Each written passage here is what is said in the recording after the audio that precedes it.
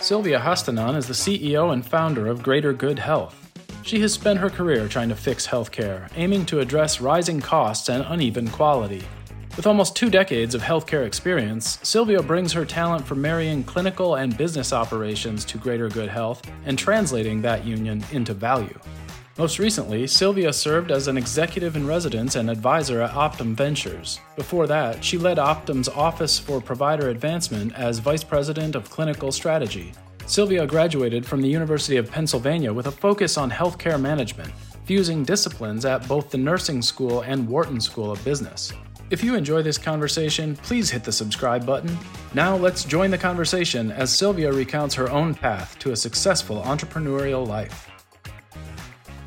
Hi, I'm Rishi Sikka, co-host of Day Zero, and thrilled to be joined here today with Sylvia Hastanon, CEO and founder of Greater Good Health, making a tremendous impact in the space of access and equity using advanced practitioners in healthcare. Sylvia, excited to have you here on Day Zero. Thank you so much for being here. Yeah, thanks for having me, Rishi. Sylvia, I know we want to dive into the story on Greater Good Health, which, as I've just mentioned, is really one around access and equity and fairness at its heart from a purpose perspective. So much of that story and that purpose actually comes from your growing up and bringing that forward. I was hoping you could just share just a little bit about that with our listeners, just a little bit about the growing up, some of those experiences, because I think it'll resonate when we talk later about Greater Good Health. Yeah, I grew up in a town outside of Los Angeles, single mom from first generation from Asia, and it wasn't all that easy. She was sandwiched between generations she was taking care of and then generations she was raising here in the U.S. And we saw our struggles with healthcare, barriers, cultural barriers. I always have wondered, would I have known my grandmother or my great-granduncle longer if we had better access and just knew how to navigate the system better? And that sense of fairness, equity, and just the right to healthcare has always been embodied in me and important throughout my career. Thank you so much for sharing that. And I know that piece on healthcare actually is something you carried forward to probably your first sort of part of your professional journey, which was your education. Shout out to Penn, to Wharton. Yeah, go Quakers. And you have a unique background, both clinical, going to nursing school, and going to Wharton. And I love the statement you had said to me earlier that very early on you decided in healthcare it was important to follow the money. I just wanted to go deeper into that and how you approached your education and then actually some of your first career moves afterwards. Sure, yeah. At the risk of sounding like I knew it all back in the 90s, which I didn't, I think I just saw a pattern of physicians going back to school and getting their MBA. I'm not sure physicians really knew why they were doing that either. But I think what we were seeing was just more of a business-minded need around healthcare, that you couldn't really just practice medicine. You really had to think about reimbursement, rev cycle, patient acquisition, and the livelihood of your practice, and not just taking this oath to take care of good patients, which is what we want our clinicians to focus on, but it's not the way it is. Healthcare is a business. And when I decided to go to Penn and do this program that sort of combined nursing and business principles, it just felt right for the time. And graduated and ended up just immersing myself in clinical operations, clinical strategy, and just looking at healthcare at a macro level. Yeah, and you had then the opportunity to think about things on that broader scale and systematic changes in a senior role at Healthcare Partners. And I love the elements that you had shared with me earlier about that you were in a spot in Healthcare Partners, an iconic organization with respect to value-based care. You were in a spot where you were doing things that were innovative, so a startup piece to it, you were scaling. And I also loved how you brought an academic sense to the work that you were doing and an academic mission almost of that academic rigor. I'm hoping you could just actually talk a little bit about that Healthcare Partners experience. Yes, I joined Healthcare Partners a long time ago, back in 2007. I joke that it was when there weren't commercially available risk stratification tools. There was no digital platform, anything, right? There was barely any Bluetooth. We were still like clipping the Bluetooth speakerphones into the visor of our cars. I don't know if you remember that. They weren't built into the cars yet. We were plugging in like really large Philips scales into the phone jacks in the walls. And It was like shooting up beta to care manager, like in the internet, and we didn't know really how that happened. But it was back when it was still pretty analog, and there weren't a lot of these really cool, now we see these innovations. There wasn't a huge investor community behind value-based care and primary care delivery, health services, digital platforms, digital health like we see today. What we had available to us were academic studies. So we went out to Johns Hopkins and up to OHSU and studied Eric Coleman's transition model, Mary Naylor's transition model out of the hospital, and just looked at what are people testing and experimenting with, and can we move from academia to commercial and make it real and operational and scale it? And what did that mean in tweaking? The academic models are tested in this nice protected incubated condition, and it's different in the real world. And when you've got like payers and contracts and benefit design and limitations of resources, but that's what we did. Yeah, that's great. And we're going to see in just a few moments, because like you said, we never have our life planned out, but it's going to sound like a really clean story.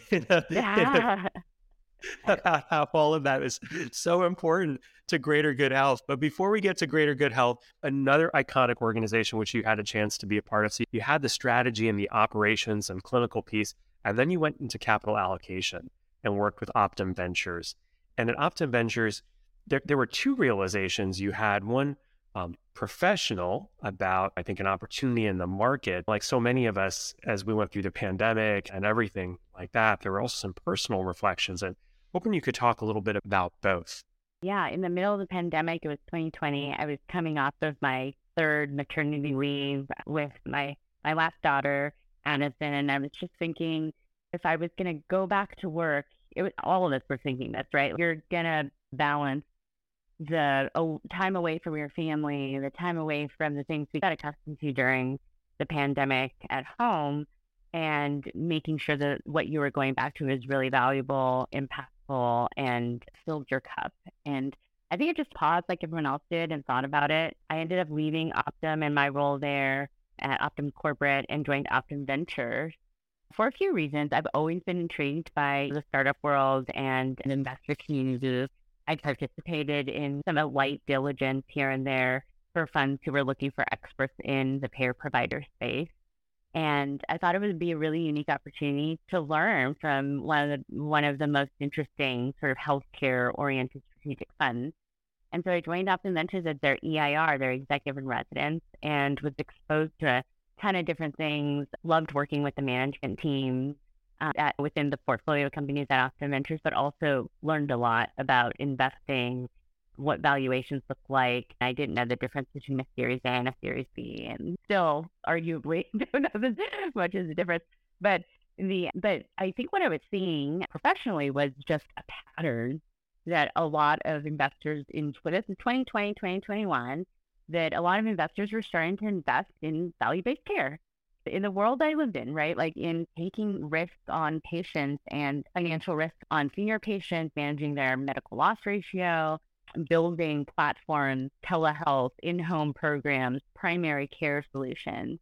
And that was really exciting because it was a lot of the work I was doing in-house for big corporate companies, and to see that there was all this innovation and excitement and investment out here in the world around innovating in that space was really cool. And as I was advising these management teams, I noticed I was turning to the advice of using nurse practitioners a lot as a resource to help get in the home, to follow up on patient care plans and medication management or whatever it was. And I turned to some folks and said, somebody should really build a platform to get around this workforce that's behind the wings, maybe overlooked and underutilized, and wrap our arms around NPs, especially with all the tailwinds of state legislation changing, the primary care shortage of physicians coming out of med school, the burnout or retirement issue we're having, and then this like influx of seniors who are aging into Medicare and choosing Medicare Advantage. And you kind of have to be careful, like when you point out these needs, because then someone said, "You're it, Sylvia," and that's how Greater Good Health essentially got started. That's great. And then you became it, and that was the genesis of Greater Good. So tell us about Greater Good Health. Tell us about what you're doing and the impact that you're making, both for both for nurse practitioners and then both for the community and the market? Yeah, sure. So Greater Good Health was founded essentially to empower nurse practitioners. So we are a medical group and platform for NPs. We focus on primary care and seniors today. And we center on being the employee. We want to be the employer of choice for nurse practitioners. So I think in the seats I've had in my career, I've worked for pretty physician-centric organizations and have watched as we've used NPs to augment and supplement physicians in a practice to expand their panels and see more patients and provide better care. I think it's time that NPs can come out from the wings, out from the shadows, and really be primary care of record. And states are allowing that to happen. And so what I do think is missing, though, is thoughtfulness around their rewards, their professional development, training around value-based care, a culture and community that protects burnout prevention, isolation in the workplace, and really levels up nurse practitioners to work at top of license. And we work with at-risk organizations. So we work with health plans, provider groups, enablement companies, and we help them manage their patients. And then we also have this cool opportunity that we're building against this year to launch our own practices with nurse practitioners as primary care of record in a state that is allowing this with a national health plan in an MA product. And so we have 3 practices we're preparing to open by fall of this year with NPs at the center of it, which we're really excited about. As you look back on the journey a little bit in Greater Good Health, what were some of the things that surprised you, or some of the things that you had to do or change with respect to your own personal growth, your development as a leader? Yeah, I came from a corporate environment, and you don't realize, but you're almost playing the protected playpen of sorts, right? And then you come out of this playpen, and it's like a different world. And what I mean by that is building a company from scratch is certainly something they don't teach you in school, certainly nothing that you, even at the biggest, best, most well-capitalized companies out there, you wouldn't learn. And so that has been a real big learning curve for me, and also really rewarding, going from nothing and then slowly building up infrastructure, teams, people, culture, vision, inspiring people to follow you and building that up at a scalable pace. And so I think like the biggest piece of that build is pacing. That was the hardest thing for me, was understanding, like, what it wants to look like at the end, because I've worked there. I've worked at Optum's a really great, reputable company, and likely in my head I have an analog to what that should look like, but I'm starting from ground zero. So how fast do I get there? What are the building blocks? Do I invest in this or this? And then when? And who comes first? And so I think that pacing is probably the biggest learning piece I'd identify in the last couple of years. The other is just the value of relationships has just been validated completely in this whole process, because you think about building a company and a brand and a message from scratch. Sure, I can convince you that there's a need, there's a demand, a supply issue, and we're filling that need. But also, I think like the relationships I've built and my team comes with and has built, and our reputations and our word and our experience and backgrounds all mean something. And so I knew this going into it, but it's just really validating when you have nothing essentially behind you, that those relationships, your personal brand really does matter. We've got high inflation, we've got high interest rates, unpredictable macroeconomic environment. Are we in a recession? Are we not in a recession? How is this sort of broader economic environment either affected how you lead or how you think, or how you're thinking about key decisions for your organization? Yeah, it's challenging. Your question's timely. I think I'll joke aside, I think I probably started this company at the exact wrong time. It was as the bubble was bursting around digital health. It was post-COVID. And I think there was a lot of investment in digital health and primary care and in all this innovation, which was great to see as I described. But I think we're seeing sort of the results of maybe over investing in some of those promises. And I raised at a time, my first round, and then also this round I'm in now, during a time when, people are holding their purse strings a little tighter. I think investors are looking for real companies who have real people, real outcomes, track record, product market fit, and have experienced management teams. Luckily, we fit a lot of those. We check a lot of those boxes, but it's not easy because we're early, and there's a lot of things that we still have to prove, and we are spending money. We do have a burn, and so those are the tricky pieces. Is really finding investors who are convicted on the model and what we're trying to solve for, that we're the team to build against it and to change, to make huge changes and waves here.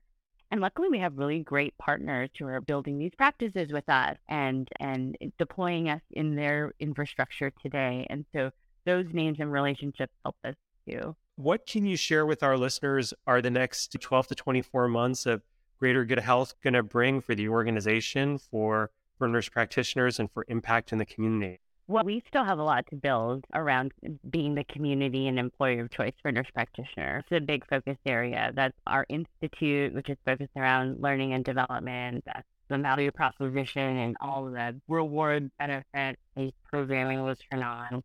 Professional development tracks and leadership and partnership programming, our culture and community. Those are all things that we've just started to put the pieces together and to answer for what it is NPs are looking for in a fulfilling career, in a great place to work. And so that's going to be a huge chunk of the next 12 months. I'd say we're also really heads down in building our brand around primary care and providing that expanded access to primary care in these communities where these clinics are going to be live later this year.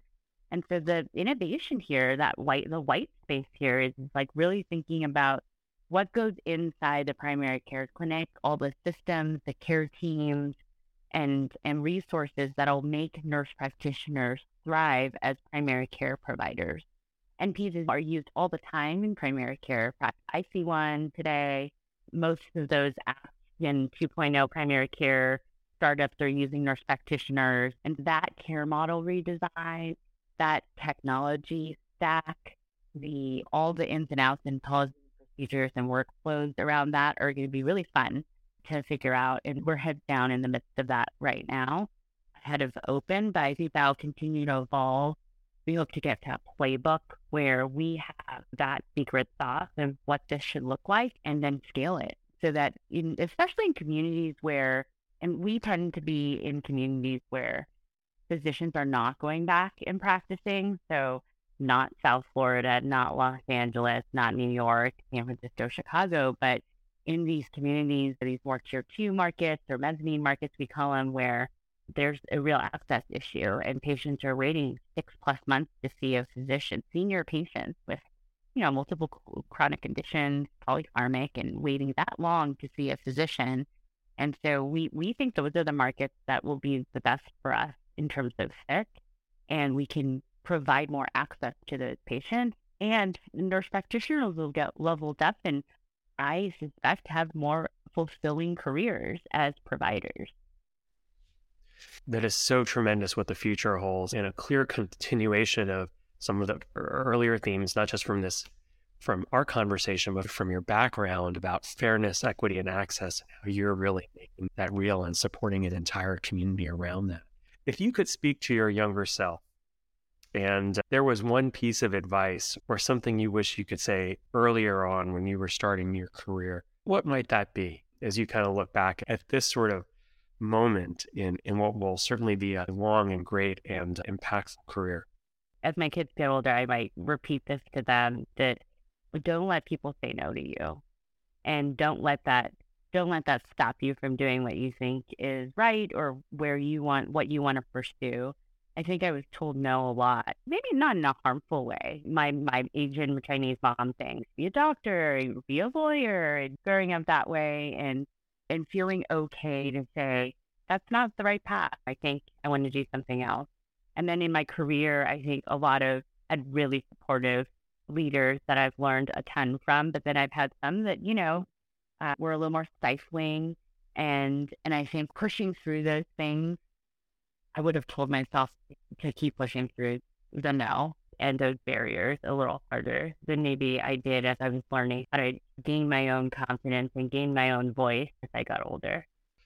I am so excited about how your work around supporting a community and raising up their ability to practice to the top of their license, and then using that community to deliver, fairness, equity, access, to use your words from earlier in your background, in your career in value-based care and to underserved communities. This is going to be an awesome journey. And I can't wait to hear what the next months and the next years bring for you and Greater Good Health.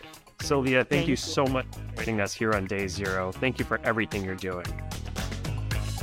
This is Day Zero, a podcast by Think Media. Subscribe to Day Zero on your favorite podcasting app or platform.